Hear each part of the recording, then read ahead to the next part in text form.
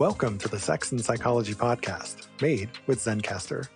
I am your host, Dr. Justin Lehmiller. I am a social psychologist and research fellow at the Kinsey Institute and author of the book, Tell Me What You Want, The Science of Sexual Desire and How It Can Help You Improve Your Sex Life. On today's episode, we're going to be talking about sexual fetishes and where they come from. People can develop fetishes for virtually anything. Most commonly, we hear about things like feet, shoes, boots, underwear, or lingerie, but that's just the tip of the iceberg. People have developed fetishes for cars, medical devices, every body fluid you can think of, even insect bites. So, how do all of these fetishes develop in the first place? Are some people more likely to develop them than others? And what role does porn play in all of this? We're going to be answering these questions and more. My guest today is Dr. Jim Faus, a researcher in behavioral neuroscience in the Department of Psychology and Life Sciences at Charles University in Prague and with the Czech National Institute of Mental Health. He has conducted work on sexual arousal, desire, and pleasure in rats and humans alike, and his work has earned widespread media and scientific attention. Some of his research has even formed the basis for new pharmacotherapies for sexual disorders. This is going to be an absolutely fascinating conversation. But first, a quick break for a word from our sponsors. Hi, I'm Venus, host of the Venus Cuckoldress podcast and founder of Venus Connections. This message is for all of the beautiful, single, sex-positive women listening to this episode. What if I told you you could have a loving, adoring, and faithful partner and have exciting and thrilling encounters with others? But he loves it that way. In fact, you both love it that way. This kind of relationship is all about celebrating you. You can have that. You can have it all. You can learn more at venusconnections.com. That's venusconnections.com. It's matchmaking for loving, cuckolding relationships.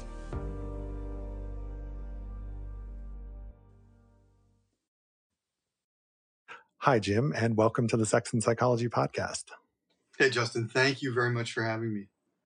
Thank you so much for joining me. I remember the first time I ever saw you give a talk at a conference, and it was on what animal studies can teach us about the development of fetishes in humans. And it was so incredibly interesting. And ever since then, I've been citing your work all over the place. So I'm thrilled to have a chance to dig into it with you today. Thanks a lot. But before we get into that, can you please tell us a little bit about how you got into the world of sex research in the first place? What did your journey look like? Wow. Well, I don't know when it actually started because I got suspended from school in grade 3 for writing the word sex on my notebook.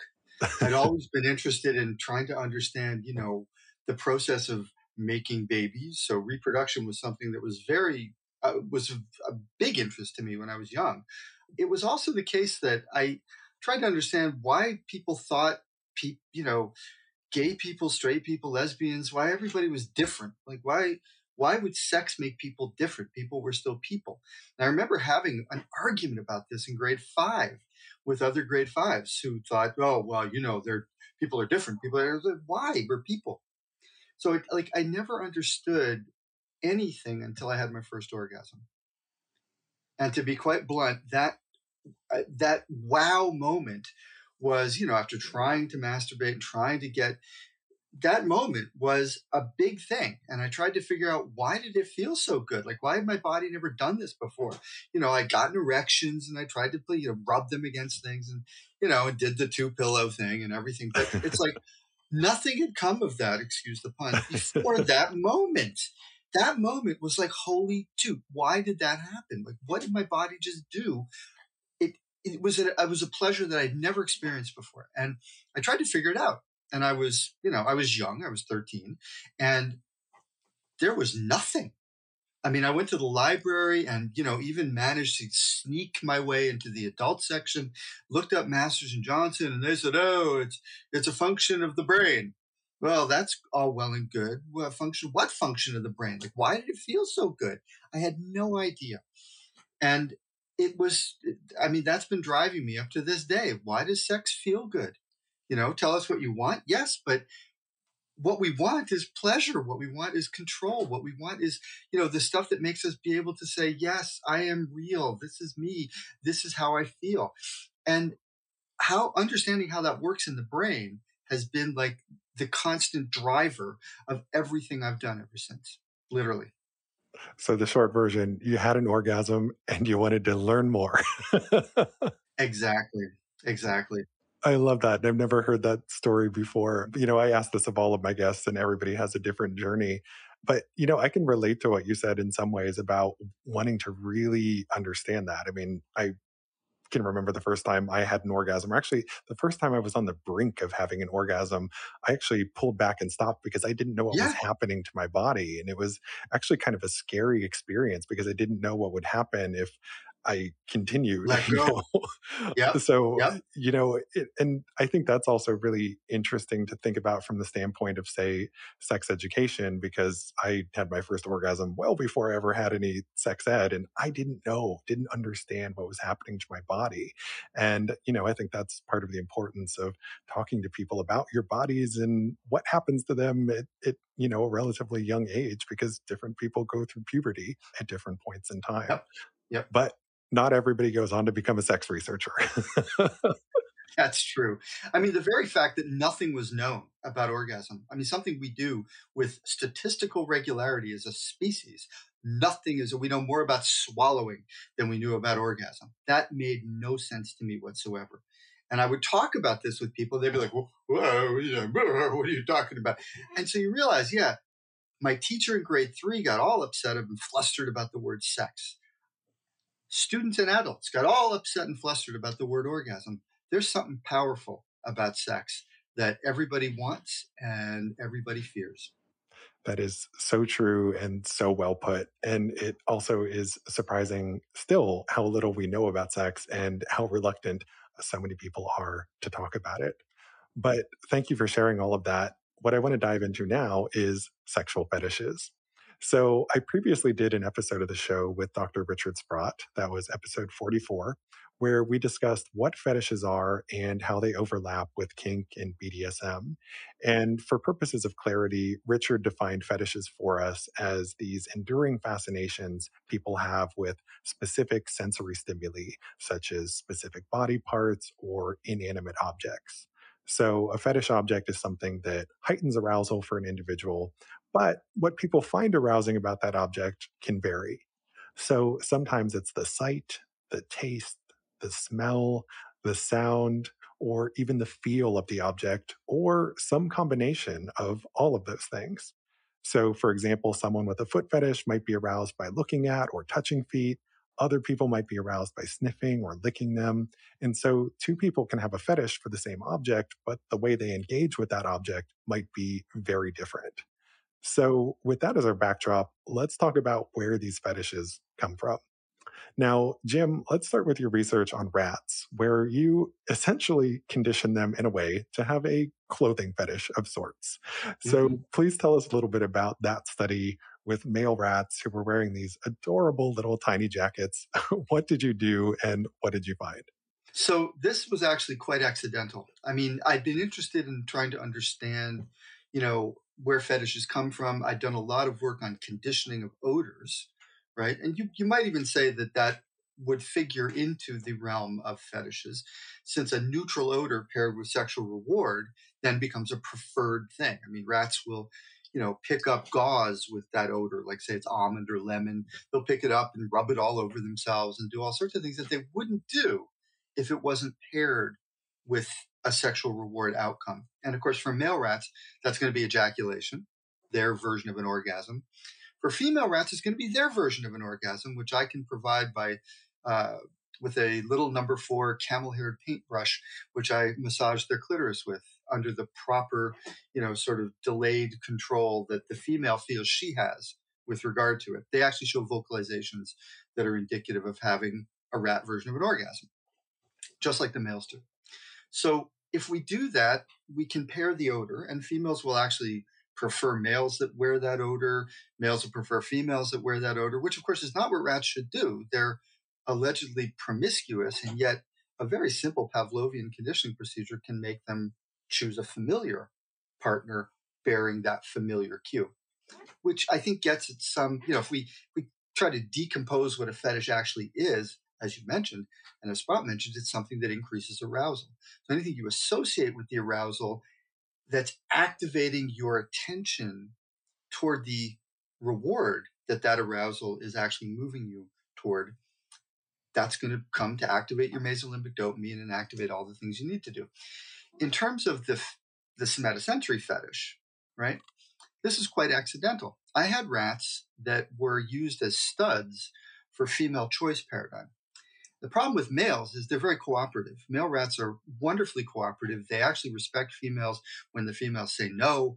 So calling a human a rat is, who isn't respecting that is kind of a misnomer to the rat.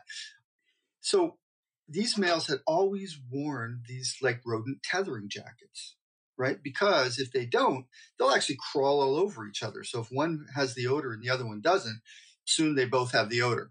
It's kind of like being in an obnoxious elevator where somebody is wearing way too much cologne, and you kind of spend the rest of your day going, oh, damn, I touched that. So it's a very similar kind of thing. So we had to tether the animals to keep them kind of at opposite ends of this open field so that the female could actually make a free choice. So one of my other students needed some male studs. I said, oh, use those males. They're really good. And she did, and they wouldn't copulate. I had no idea why. I thought, oh, well, maybe the females, maybe our estradiol is gone. We need to remake up the estradiol and progesterone, which we did. Still didn't work. So then I thought, oh, well, they've never been in these new chambers before. Maybe just pre-expose them to the chambers so they're not fearful. Did that, didn't work. So then this is a literal story. I was riding home on my bike at a major intersection in Montreal, and the epiphany happened. It kind of always happens at a bloody intersection. I almost got hit by a car. I turned my bike around. It's like the jacket, the bloody jacket. They had never not worn the jacket. Like their first experiences were in these open fields with these jackets on, right? And the females, of course, do horrible things. They run around. The male's like at the end of his tether, grabbing at the female. And of course, the jacket is holding them back. They don't know that it's really attached to a spring tether. So, oh my God. So we put the jackets on them and they copulated beautifully. Okay. So then we had to do a real study. So we had the animals trained with the jackets on, some trained with the jackets off, equal numbers. And then on a final test, they either had jacket on or jacket off in both groups. And it turns out the ones who never had the jacket were wearing the jacket. They're fine. If they weren't wearing the jacket, they're fine. The ones who had the jacket during training and had the jacket on were equally fine. But the ones who actually had been trained with the jacket and now had the jacket off were not only not fine, they didn't copulate at all. So then we thought, okay, this is really interesting. So the jacket is associated with these first experiences of sexual arousal and, of course, ejaculation, sexual reward. So we're thinking, okay, can we make the jacket mean no? So we paired the jacket in a second test with females that were not in heat. So the males, they try to mount them and the females beat them up. So they learn that having the jacket on means no and having the jacket off means yes, right? And in this case, we did, again, the final test with jacket on, jacket off. The ones who had the jacket on, even though they're now being given sexually receptive females on this final test, didn't copulate with them. In fact, they acted as if we'd given them like an SSRI. So they had a big delay of mounting, a big delay of intermitting. None of them ejaculated, right? So it means that they're, having the jacket on now meant no, and no means your arousal has to go down. You have to actively inhibit, right? Whereas in the other case, not having the jacket on was like, oh yeah, baby, and off they went, right? Because now they had that association. So people will say, oh, well, humans are different from animals and conditioning really doesn't occur. But they say that because when you get to a laboratory in a university, your sexual preferences have already been conditioned. It's these initial experiences that tend to be the big things, right? So I think that that's really one take-home message about the conditioning that occurs with this. Yeah, there may be other temperamental variables that we can discuss, but but it's these first experiences with high arousal, and that high arousal leading to, very big sexual reward, right? At orgasm, or even just up at the arousal itself, that now is starting to crystallize what you find attractive. And you know that because when somebody doesn't have that particular fetish object, or you're not with that fetish object, the arousal is kind of nothing. Yeah, that is so fascinating. And I don't think I knew that whole backstory where it was this accidental thing that you found. And I'm so glad that you then went and did the follow up to show that that is what actually happens. So you did these studies with male rats, but you've also done studies with female rats showing that they can also, in a way, develop fetishes for, I believe you did some of the studies with jackets with the female rats as well. So this works in a similar way across sexes in rodents. Males are much more susceptible to it than females. We have some females who showed that and showed beautiful conditioning, and others who didn't at all. So I think there's a lot more variability in females than there is in males. And I think that may have to do with, I'll call it androgen sculpting, especially at puberty, which really kind of sculpts out a lot of our ability perhaps to be more fluid in our choices, right? And that doesn't seem to do that with women in the same way, or with females in the same way. So, it would be very interesting, for example, to actually look, and do subsequent studies, which I intend to do now that I have a new lab, to do subsequent studies to actually look and see what the androgen activity or the androgenization of the females that do show these pattern in terms of conditioning relative to ones that don't. Mm-hmm. Right. And whether I could activate this whole thing with testosterone at puberty in these females. Now, you said initially that you were studying conditioning related to odors, and you talked about some of the neutral odors that you looked at, like the almond scent and so forth. But you've also done work looking at very aversive scents. So in some of your research, you literally had female rats that were scented or unscented with something called cadaverine, which is basically the smell of death. It is a scent that is produced from decaying flesh. So were you also able to condition male rats to prefer females who were covered in that really aversive smell? Absolutely. I mean, I guess Earth boys are easy. I don't know. It's like we will. Yes. In fact, some of the males actually got very, very fast conditioning to that scent, as long as, again, it was paired with a sexual reward like ejaculation. So they ejaculated with dead smelling females, right? Now, the dead smelling females weren't, I didn't anesthetize them so they're lying there looking dead. In fact, they won't copulate with anesthetized females because they need to get kicked in the face and chase the females and do all the things they need to do that really increases their arousal. But as long as you do that, you place that odor, they come to prefer it. Mm-hmm. And so essentially you've taken an aversive, unconditioned stimulus and turned it into a appetitive conditioned stimulus, essentially. And in doing that, you're not doing anything that's really that strange. Feeding researchers, for example, Paul Rosen, for example, University of Pennsylvania, did studies back in the 70s showing that babies worldwide do not like beer. Right? If you drop beer on their tongues, little droplets of beer, they show rejection responses. They start to cry. I mean, beer is bitter. Bitter is poison. Yeah, and your brain kind of knows that unconditionally and instinctually. But the German ones are going to grow up to love beer. The Czech ones are going to grow up to love beer. The Chinese ones are going to grow up to love beer. It doesn't matter which culture you're in. These babies are going to grow up to love beer. So what changes? How does an aversive thing become then associated with alcohol-related reward to then produce an effect that makes you now prefer that flavor, right? Mm-hmm. Smokers have the same thing, right? You take that first drag of a cigarette, it tastes disgusting. But subsequently, after enough conditioning trials, you're going to have your brand that you like, that you prefer, that flavor over other flavors. So pairing it with sexual rewards is no different. And the way you're activating, the mesolimbic dopamine system to come to now show a preference for these, aversive things is really no different from how they work in these other conditioning paradigms. So, but yeah, they would not only come to associate that with the female and then come to prefer females that smell dead, but when I put a wooden dowel in their home cage that's now covered in cadaverine, right? The males in the control group would bury it.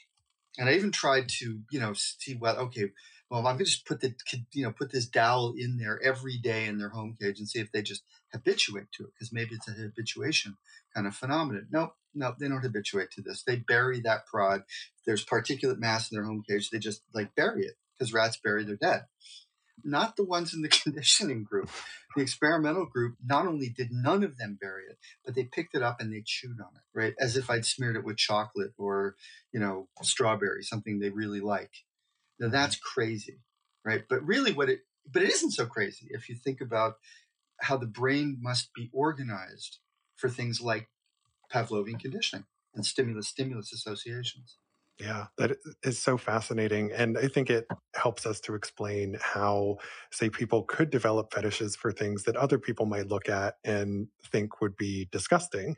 But if it's being conditioned, through this reward process that we're talking about, then it makes sense how you can come to develop a fetish for virtually anything, regardless of, whether you might have perceived it as disgusting at one point or not.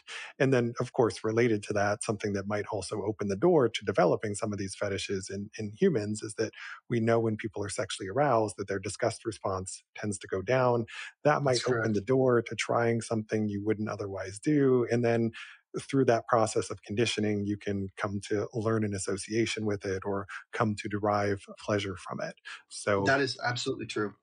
So you've done all of this research in rats. Have you done any work on humans that can speak to this as well? It would be great if we could. And to do that, we would really have to get to their initial sexual experiences. Right. And so really focus on that. When did you go through puberty? When did you have your first orgasm? Were things associated with your first orgasm? I mean, the only person that I know who's actually written extensively and included that information, unfortunately, is Richard von Krafft-Ebing, right, in Psychopathia Sexualis, because he took complete histories of these individuals, right? So noted that they had their first erection, or they said they had their first erections when they were being spanked by the nanny with the, chiffon apron, and, the apron was rubbing against their face, and, they had their pants down, but their penis was right between her legs. So, the penis is kind of doing this between her legs, and she's kind of clenched her legs. So that's even better.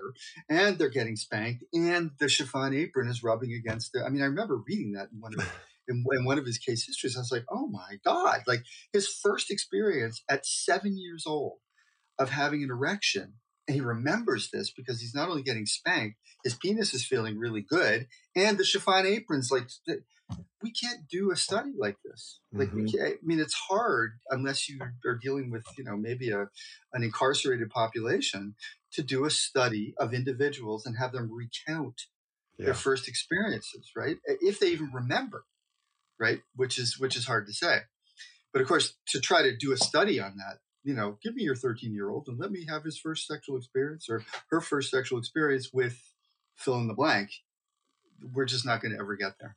Sounds unethical. Yeah. So, to say the least. Yeah. Now, in my research on sexual fantasies, it aligns with what you've been talking about. So I asked people who took the survey for my book, tell me what you want, to describe what sexual activities took place during their very first sexual experience. And then I've related that to what it is that they're fantasizing about now. And activities that took place during their first sexual experience, people fantasized about them with greater frequency in adulthood, which supports that idea and that path.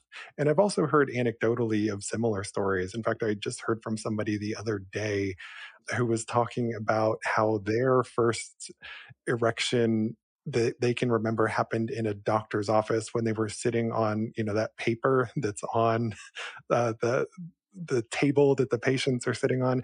And then he can only get off when he's having sex on a sheet of paper, right? Because he needs that crinkly sound and feel and other things, right? So it is so interesting how those early experiences can be so formative.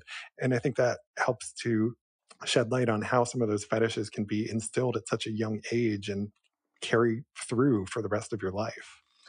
Well, especially when, you have normal sex, which might be very vanilla for somebody who, really had a big first experience, and, it's like, well, it just doesn't do it. But, oh, I sit on the crinkly paper. Well, because you're not doing it all the time, every day, 24/7, it's kind of like, now we not only go from the realm of Pavlovian conditioning, we go to the realm of operant conditioning, response reinforcer conditioning, right? And I mean, I know, when we take conditioning courses in psychology, it's like so dry and everybody gets bored by it. I wish they would talk more about kind of sexual conditioning because it follows all the same rules and would probably be less boring to people.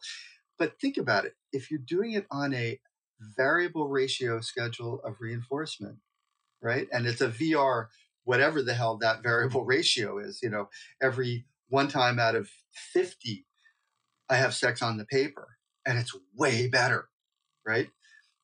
Our brains also think in terms of Bayesian, right? Kind of phenomenology.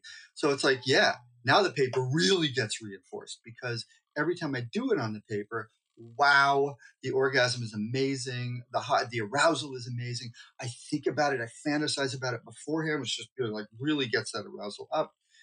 Whereas the other times, So you're learning to really make this evaluation where, oh, the few times I do it this way and it's naughty and I think about it and I want it and I pine after it and I crave it. And the rest of the time is, well, this is going to come to be preferred. Yeah. So true. And so we've been talking here about Pavlovian conditioning, and for people listening who took an intro psych course, they know what you're talking about. But if not, essentially what we're talking about here is this classic research where this guy, Pavlov, essentially conditioned dogs to salivate in response to the sound of a ringing of a bell, which he repeatedly paired with the presentation of meat powder. And if you present dogs with meat powder, it's going to make them salivate. If you just ring a bell, they're not going to salivate. But if you ring a bell and then present meat powder, you do this enough times, eventually just ringing the bell will make them salivate. And so there have actually been 2 studies I'm aware of that have looked at Pavlovian conditioning in relation to sexual fetishes. The first of these is one that I talk about in my textbook, The Psychology of Human Sexuality. It was this study by Rockman in the 1960s, and he brought young men, college-age men, into a lab. He hooked them up to devices to measure their genital arousal, and he showed them images of nude women and women's boots.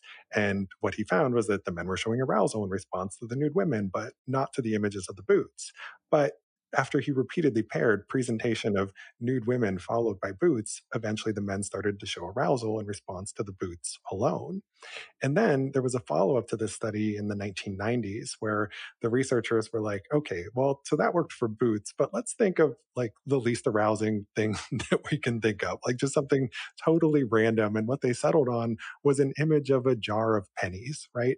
Most people aren't going to be turned on by looking at Lincoln on a US penny. I mean, some people might, and that's fine, no judgment. But, for the vast majority of people, not going to be a turn on. So they went through this similar process, and through conditioning principles, people started to show arousal in response to an image of a jar of pennies. So, I just mentioned this as evidence that these same processes, they don't just work in rats, they also appear to work in humans. And I think that can really help us to better understand where some of these sexual interests might come from that might strike people as, well, how did that happen? Well, it's actually basic psychological principles that can explain that. Yep, that's absolutely true. I mean, if you think about it, we are a very tautological species. That is, we love to have an external cause of our internal state. And we will always do that. And we do that with sex. I mean, when do we say, oh, thank you, body, for my own orgasm and my own pleasure? Wow. That's like the most narcissistic thing you could imagine. Instead, we say, oh, you make me feel so good. Right? But really, it's your own nervous system that made you feel good with the proper stimulation and, the proper level of arousal and whatnot. So It's like our brains are designed for this, I think, because they have to be. Or we would always be putting our foot in the fire and going, "Oh, why did that hurt?" And never learning that, oh, that thing means don't put your foot in it. Yep. Yeah. So I'm curious, in talking about all of this, do you think that some people might be more predisposed to developing fetishes than others? And if so, what accounts for that? I mean, I know you talked about how there might be a sex difference where men might be more susceptible to this than women, but what do we know about, who is maybe more likely to develop fetishes than others? And are there genetic factors at play here? Well, unfortunately, we know very little, right? Because people really haven't gone into the kink community or BDSM community and studied them, right? I mean, just as a focused group. And of course, because kink is so not, completely standardized, it's hard to do that. Now, in your book, I love it because you actually asked them about their first experiences, right? And so you can see the way that kind of diversity would evolve in somebody's own sexual experience, right? What I think is important, though, is that arousal is a key factor, right? I mean, Kim Wallen talks about this sometimes in work that he's done, where he believes that, well, sexual pleasure is important and orgasm is important, but arousal is a key factor. Orgasms that ride on high arousal are just going to be more pleasurable, but again, very much like, you don't eat anything on your birthday because everybody's going to take you out to your favorite restaurant so you can have your favorite food. So instead of diluting that with lunch, you forego lunch, and now you're going to get this meal that's just the best meal ever. And it's that first bite is going to just taste so good because you come to anticipate it with such high level of arousal. So one of the key factors here is, what if there is diversity in arousal? Which, of course, we know there is, right? I mean, you can't be an airline pilot and freak out every time the red light comes on, right? It's not going to work, right? So it's like, in order, but then the engine is gone, and as well, ladies and gentlemen, we're going to be on the ground in a few minutes. I mean, how do you maintain that, complete control over what, for me, would have been like, oh my God, we're going to crash? So it's like, how does that work? Well, we have just as there's diversity in everything else, there's diversity in arousability, right? And Frank Beach had a student, Richard Whalen, who actually wrote a whole series of papers on arousability. And these are things that are not so well cited in our literature, but they're very, very intriguing to think about papers, where the idea is, well, okay, somebody with low arousability may require more physical stimulation in order to achieve the same level of arousal as somebody who has very high arousability. And now economists have studied this in terms of risk averse versus risk taking individuals. Those who are risk taking, have dopamine systems that are what? Well, interestingly, when they're taking the risk, the systems come online. But when they're not, the systems are actually very hard to arouse. So risk takers are people who have very sensitized dopamine when they're when they're taking a risk. But risk averse people, it's like a little teeny bit of risk. It's like, okay, that's enough. I can't spend all my money on this. I got to save money because, something bad might happen. Whereas the other ones are like, yeah, spend it all. Bet the whole thing. Let's go. And so it's intriguing to me that the way the system might ramp up, that's something that people learn and they deal with when they're young. So, they don't feel the same as other people. Other people seem to be okay with this much, but you need this much in order to feel like you're even barely human. So what is that? And that relates to how people have orgasms. So, for example, if the inhibitory systems like serotonin, for example, are overactivated because you've got too much executive function and you're kind of you want to get there, you're getting close, and then it goes away, right? And if you're that kind of a person and you're with somebody who's rough, who spanks you or pinches your nipples or pulls your hair or something of that nature, well, now you're tipping the balance toward, right, not toward parasympathetic maintenance of blood in the genitals, but toward sympathetic arousal, which is going to open that up, produce an orgasm, and have blood move back to the core. Well, holy toot, right? What do you learn? somebody whacks your butt, somebody pulls your hair, somebody tries to squeeze your neck. Oh, you let go. Because now the arousal, boom, has hit that threshold for an orgasm to occur. And now you learn something. Yeah, I like to be spanked, right? Not I need to be spanked. Because that's really kind of what's happening at the level of your spinal cord. But no, your conscious awareness is, oh my God, that was amazing. I like to be spanked. I like to have my hair pulled. I like to suck on toes. I like to, because it's going to produce that change in arousal. So there may be some temperamental variables here that are at play that define individuals who are more likely to gravitate toward BDSM, gravitate toward kink, gravitate toward role playing, gravitate toward whatever it is to ride that arousal level up, right? Yeah. And those who don't, okay, fine, right? I mean, you're fine having vanilla sex once a week with your partner. Life is great because you got together with somebody who feels the same way. But if you get together with somebody who's like, what about a threesome? Could we maybe do a threesome? Like threesomes would be nice. Like maybe we could think about it. Like you might like it. How about that? Well, then you've got a disparity. And that disparity, of course, is sometimes something you don't know until you're already years into it. Yeah. No, it makes so much sense. It is reminding me a lot of what we talked about on my podcast with Emily Nagoski, where we got into the dual control model of sexuality and how some people are just much more easily sexually excited.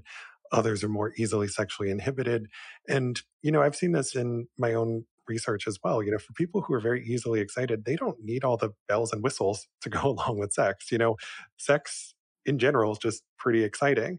But if you're somebody who has that break that just kind of gets slammed on much more easily, sometimes having a more intense stimulation can be what you need to kind of get over that, to get out of your head, to break through the distraction and other key factors. So yeah, it totally makes sense. Well, and that can even change across the lifespan, yes. Right? I mean, I think of the original Sensate Focus, not studies, but experiences that Masters and Johnson were giving their, couples in the original couples therapy. And so imagine you've got these people that haven't touched each other for 16 years, right? And they're living in the same house, maybe not even sleeping in the same bed anymore. They've reached a point where, okay, it's either divorce or we got to do something. So now they're doing something about it because they love each other. So what do? They spend a week of talking about their fantasies, a week of talking about sex and not just the two of them, but, in a group of other couples who are doing this and talking about, fantasies that, somebody's looking at going, oh, I want to have sex with him or her. I want to, that person has a fantasy like my fantasy. Oh my God. And so they're being turned on and then they're going back to their hotel rooms, not allowed to have sex, but touching one another. So, what does this do to your neck? Okay, we're going to spend a lot of time focusing on non-genital touching and on parts of your body that might be an erogenous zone. And, oh, the fingernails behind my neck. Oh, it gives me chills. So you're learning about this in St. Louis, Missouri, okay, where you're coming from New York. So there's like a vacation sex thing happening too.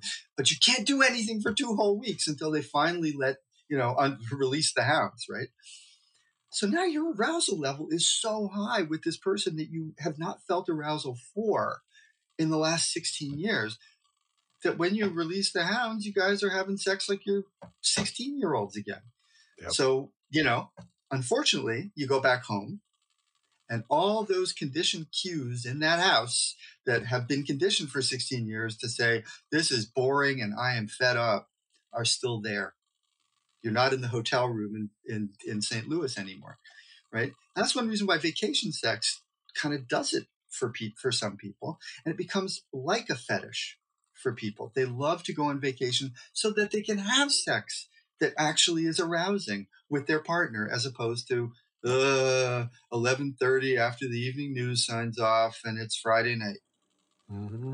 Oh boy, it's a mitzvah. We're happy. Life is good. Not really. I'm going to roll over and go to sleep afterwards because, ugh. So yeah, it becomes like a fetish in a way. Yeah. So you can have a kink for vacation sex. And if your house feels like you're surrounded by all of these cues, for bad sex or unexciting sex, Absolutely. maybe it's time to move. maybe that's my next study is do people have better sex after they move into a new house and they erase all of the old cues? We're going to have to Interesting. find out. So we have much more to discuss, including how porn might shape our sexual interests. But first, a quick break for a word from our sponsors. Want to get into the world of podcasting? If so, you need the best recording platform out there, and it's Zencastr. I've tried several programs for my own podcast, and Zencastr's quality is unparalleled. Sign up today for a free 2-week trial and use my exclusive discount code SEXandPsych, PSYCH, to save 40% off their professional plan. Visit Zencastr.com to learn more. That's ZENCASTR.com. Our friends at Promescent have everything you need for amazing sex, including their signature delay spray, which has been clinically shown to help men last longer in bed. Check it out and see why it has thousands of 5-star reviews and why more than 2,000 medical professionals recommend it. Promescent offers a 60-day money-back guarantee on all orders, free shipping on orders over $10, and discreet packaging to guarantee privacy. Learn more and place your order at promescent.com. That's PROMESCENT.com. And we're back. My guest today is sex researcher Dr. Jim Fouse. Let's talk about porn for a moment, Jim. So we've been talking about how fetishes develop, and I'm wondering how porn factors into all of this. So let's say you're watching porn and you're in this heightened state of arousal. Maybe you're on the brink of orgasm and you see something you don't typically see or something that didn't previously get you off. Maybe the camera cuts to focusing on someone's feet or on a performer's tattoo. So do you think this kind of thing can potentially expand people's sexual turn-ons through the same sorts of conditioning principles we've been talking about? I do actually, and I think that's probably one of the reasons why the laboratory studies of this have been, the effects are there. You pointed out Jack Rackman's study, other studies, Letourneau, but they're small. And one of the reasons is people aren't masturbating in the labs while they're watching porn that they may not have ever seen before, right? And that some of them may then say, wow, that was amazing. I want to see that again, right? So again, I don't think we're doing the right studies to actually pull this out. Not that an IRB is going to maybe even let you do these studies, right? Right. Because, it's like, oh, now I like Japanese porn. I'm going to sue that university because, damn it, I can't find the Japanese porn that I saw and they won't give it to me. So, it's always going to be a little bit dicey. But I do think that that's possible. And I think that it's iterative through the lifespan. So I think that, once you're doing kink that you like and that works and it works every time, and now you're doing it a lot more, and maybe you're habituating, because that's another temperamental variable that can happen in all animals is you do something over and over and over and over and over again the same way every time, you habituate. Mm-hmm. And if you habituate to kink, well, how kinkier must you be in order to then move to the next level and know what real aficionados know? So you're going to then move up the scale and try to get kinkier and kinkier and kinkier and kinkier. And it may involve you doing things that, if I slit my tongue, now I have control that can go both ways on the head of somebody's penis or on a clitoris or whatever it is. And that's going to be kind of cool because now I can feel that and taste that and do all the things I need to do to be that person. But if you're doing that all the time, it's going to get boring. So I do think that across the lifespan, these things happen. So when you're watching porn and you see something new, or you get aroused by something that you've never been aroused by, like, went to the dark web and saw a woman getting off with a horse. Whoa, I've never seen that before. That's really interesting. I want to find that again and I can't. Now the arousal level goes up. And now you want to see it. You want to masturbate and perhaps have an orgasm or ejaculate at that moment that you see these things happen. Once you do that, you're really, think of a moire pattern. You're really now phasing in these two cues, the arousing cue and your internal state. Mm-hmm. And I think when that happens, people do say, wow, I'm going to kind of explore that, right? Mm-hmm. And sometimes to their detriment. And that, of course, is where you now move into the realm of illegality. Mm-hmm. Right? Because a lot of the stuff on the dark web is is nasty, and people discover it and they go, whoa, especially the ones who are so bored with regular porn that they're trying to now discover things that are more and more kinky.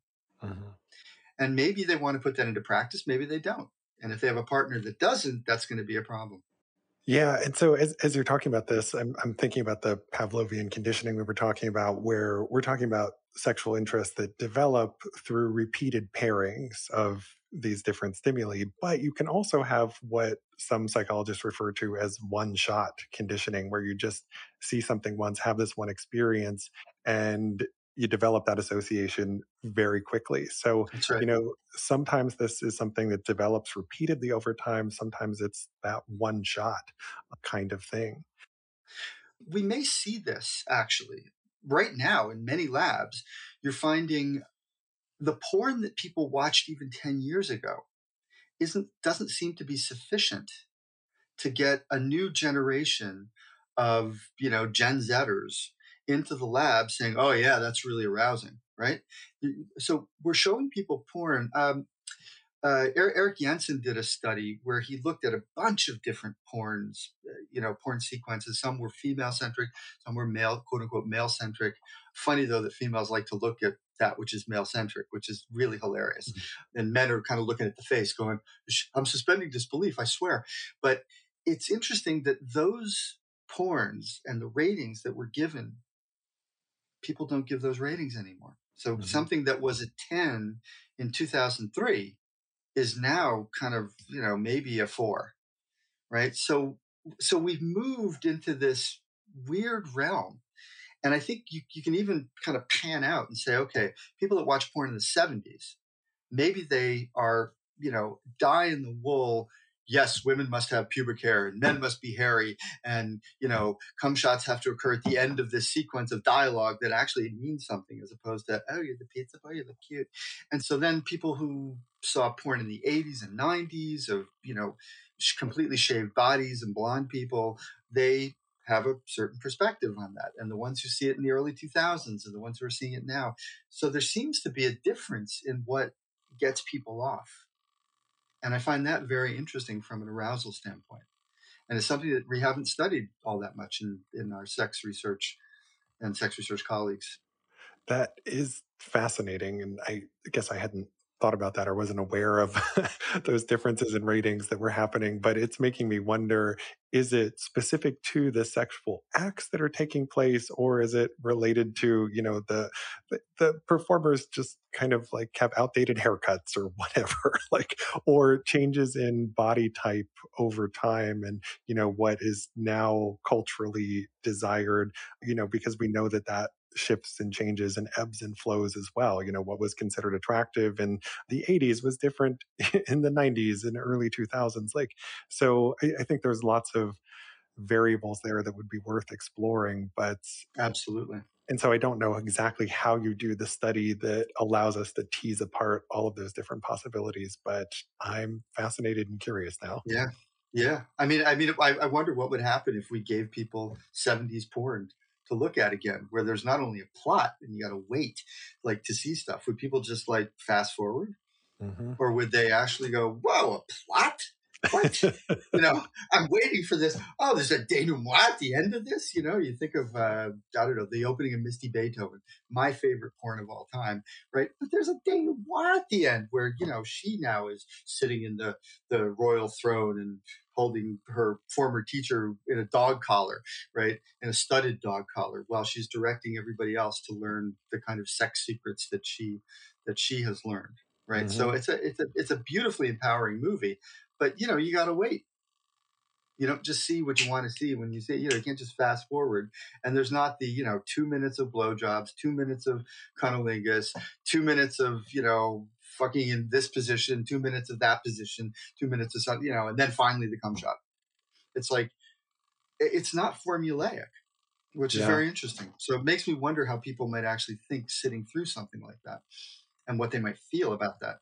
Yeah. And, the evolution of porn itself is so fascinating. For example, I talked about this a lot in my human sexuality course, where, back in, say, the early 1900s, when, people didn't have computers and you didn't have access to video porn, it was a luxury for people to have some type of video setup where they could watch an adult film. And so porn actually back then used to be like this shared social experience. Men would get together for these stag parties where they'd all like stand around and watch porn together, right?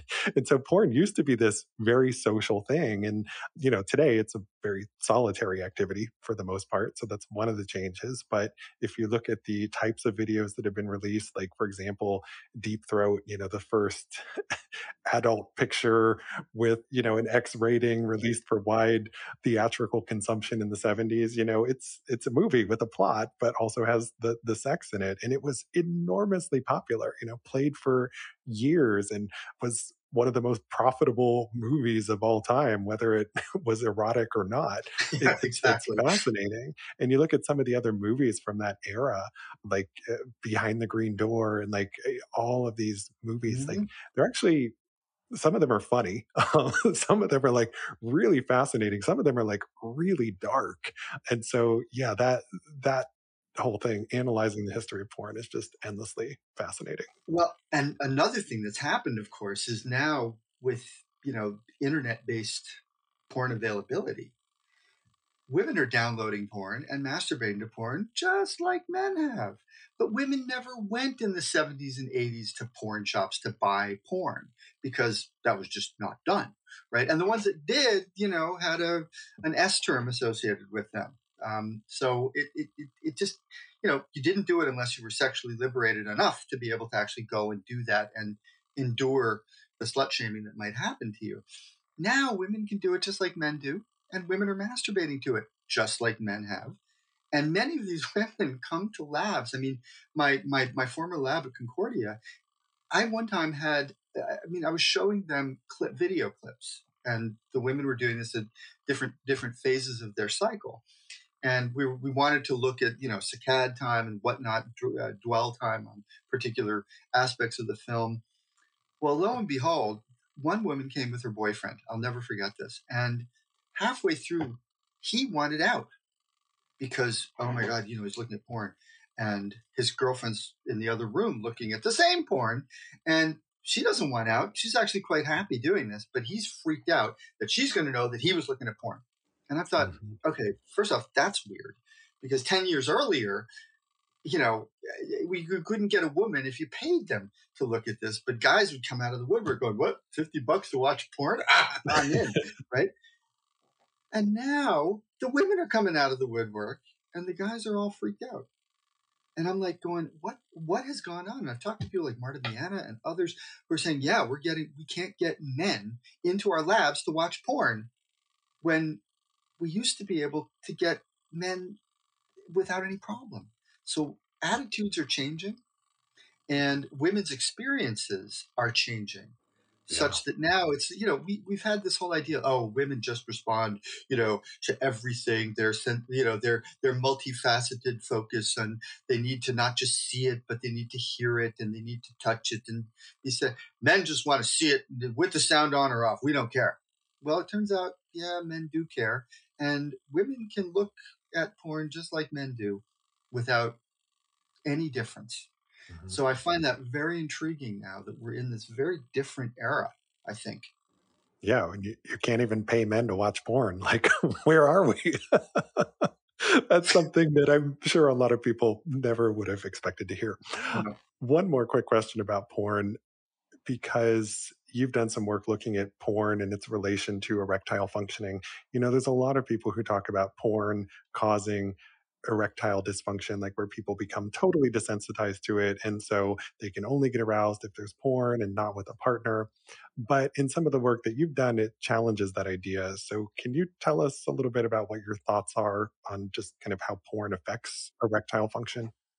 Yeah, I think, again, there are two ways to approach this. One is kind of the input, the other is the output. If you're doing the same thing every time, and you're looking at the same kind of porn every time, you will get bored with that.